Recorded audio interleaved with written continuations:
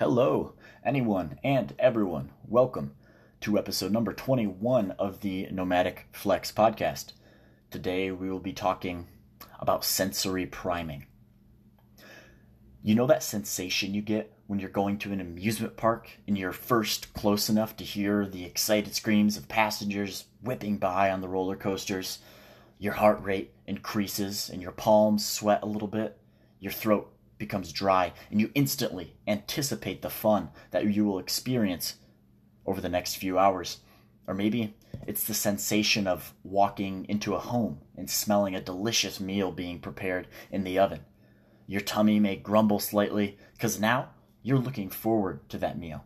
This phenom is called sensory priming, and we will learn today how it can affect us negatively and also how we can use it to our advantage.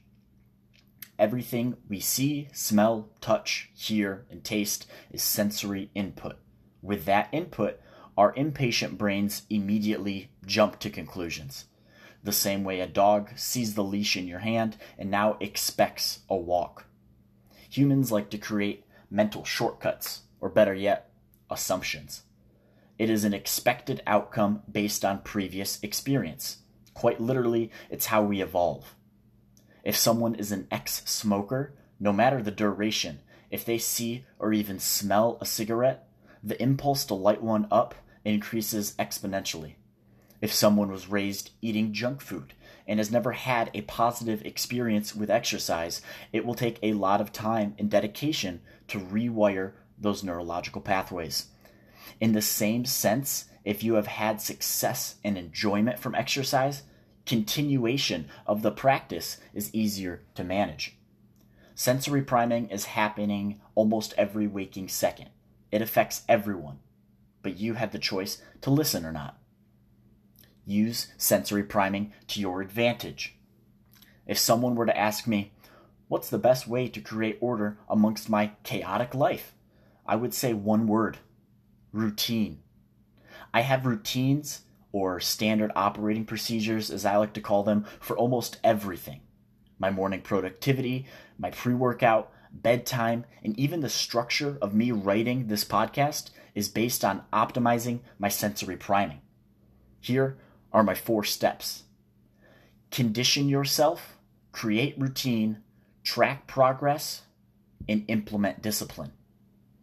I have about a 20-minute priming session before almost all of my workouts, including but not limited to 5 minutes of daily news, apple cider vinegar with beet juice, stretch, flex, and balance routine, all the way down to the way I tie my shoes. It is consistent. By the end of my warm-up, not only is my body ready for intense physical activity, but my mind is also prepared and focused. This is all because I've primed my senses to have a good relationship with exercise. Sure, it may hurt and not always be fun from time to time, but this is one of the challenges that is essential to overcome. I have conditioned my brain and body to look forward to exercise as a way to improve my quality of life. My morning routine is based on mindfulness and productivity. As soon as I wake up in the morning, I'm already thinking about how I can do both of those things every day. There is a caveat to this, though. That caveat is motivation is fickle, and you must rely on discipline to implement routine. I know I don't feel like lifting weights or doing burpees every day, and if I had to guess, I would say nobody likes to do difficult things every day. But by creating a routine, you not only improve adherence to the program, but you also condition yourself to become reliant on it. Here's the bad things about sensory priming, the negative.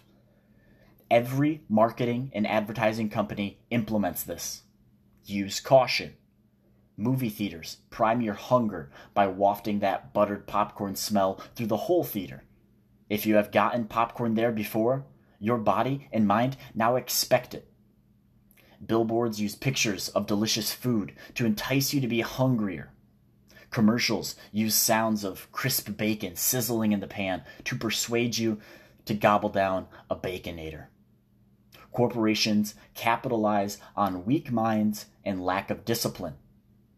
Do not be a sheep. Instead, make a choice to create a positive relationship with healthy food and exercise. Use your discipline to deny giving in to temptation. The temptation to buy it just because it's on sale.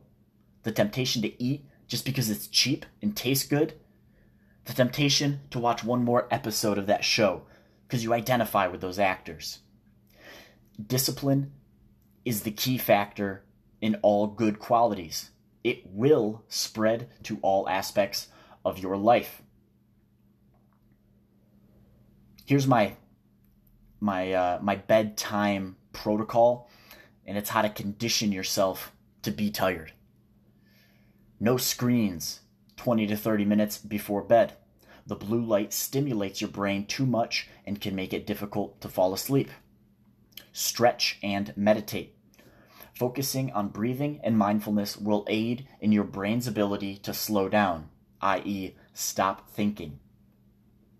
And then I journal or I read, depending on how much I've done either of those things that day. And this is my alternative to my screen addiction, because I definitely do have one. Do enough so that you are tired. Try doing some push-ups or squats 5 minutes before bed. If that doesn't work, maybe you need to do enough to elicit sleep. When you lay down at the end of the day and your head hits that pillow, you want to be tired enough to just go, and cash out. So do more during your day. Get up earlier so you can get to bed on time and you can keep that routine and build that habit. Schedule out your priority tasks for the next day. Keep it next to your bed. When you wake up, you will feel obligated to complete those tasks. This is a good thing. I got that one from Tim Ferriss. He makes a checklist of the priority tasks that you should complete the next day, and you do it the night before. So when you wake up, your mind's already on it. Do not fall prey to how your body feels right now. If something hurts, try to fix it. If you don't know how to fix it, ask someone who does. There is always another level to your performance. Do not accept where you are right now. Instead, implement routines, habits, and tactics that yield positive results. Fine-tune them to your schedule, and you have now optimized your senses. And that's my take on sensory priming. Make everything a process and work on perfecting that process. And I have a story here that shows this method pretty well. It's from the book Tools of Titans by Tim Ferriss. This book catalogs the tactics, routines, and habits of world-class performers. So here we go to the book. I have always been a very type A, so a friend of mine got me into cycling when I was living in LA. I lived right on the beach in Santa Monica, where there's this great bike path in the sand that goes for, I think, 25 miles. I'd get onto the bike path and I would go head down and push it, just red-faced huffing all the way, pushing it as hard as I could. I would go all the way down to one end of the bike path and back, then head home. I'd set my little timer when doing this. I noticed I was always 43 minutes. That's what it took me to go as fast as I could on that bike path. But I noticed that over time, I was starting to feel less psyched about going on the bike path because mentally, when I would think of it, I would feel like pain and hard work. So then I thought, it's not cool for me to associate negative stuff with going on a bike ride. Why don't I just chill? For once, I'm going to go on the same bike ride and I'm not going to be a complete snail. Or I'm going to be a complete snail. I'll go at half my normal pace. I got on my bike and it was pleasant.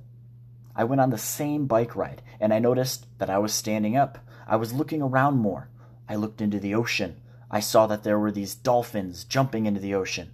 I went down to Marina del Rey, took my turning point, and I noticed in Marina del Rey that there was a pelican flying above me. I looked up. I was like, hey, a pelican. And he shit in my mouth. So the point is, I had such a nice time. It was purely pleasant. There was no red face. There was no huffing. And when I got back to my usual stopping place, I looked at my watch and it said 45 minutes. I thought, how the hell could that have been 45 minutes as opposed to my usual 43? There's no way. But it was right. 45 minutes. That was a profound lesson that changed the way I approached my life ever since. We could do the math, but whatever 93% of my huffing and puffing and all that red face and all that stress was only for an extra 2 minutes.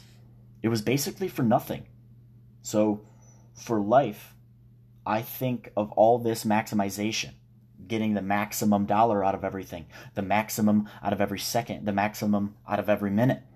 You don't need to stress about any of this stuff, honestly. That's been my approach ever since. I do things, but I stop before anything gets stressful. You notice this internal, that's my cue. I treat that like physical pain. What am I doing? I just need to stop doing the thing that hurts. What is that? And it usually means I'm pushing too hard or doing things that I don't really want to be doing. And so that's the story from the book where Tim is interviewing a gentleman by the name of Derek Silvers. He's a Philosophy King programmer, master teacher, and a merry prankster. And he's a good friend of Tim Ferriss. And he had a lot of interesting information in this book. I do recommend you buy this book. I do recommend you read this book. And he perfected that process of riding the bike path. His body was so adjusted to the work output needed to complete the path in 43 minutes, but by doing so, he created a negative association with exercise and no longer looked forward to doing it. But it turns out he could have had a way more enjoyable experience if he stayed on a pace and enjoyed the views.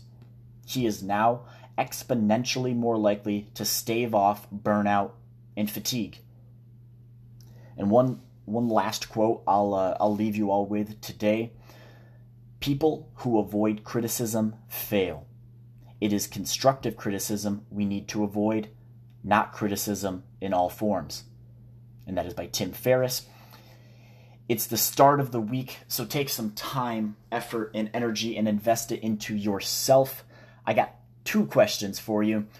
What are 3 strengths you have, and how could you work to broaden or reinforce those strengths?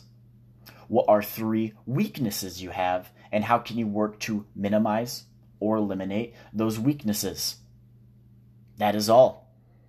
Thank you. Thank you so much, as always, for tuning in to the Nomadic Flex podcast. If you'd like to find me on social media, I am at Nomadic Flex on Instagram. That is NOMADIC,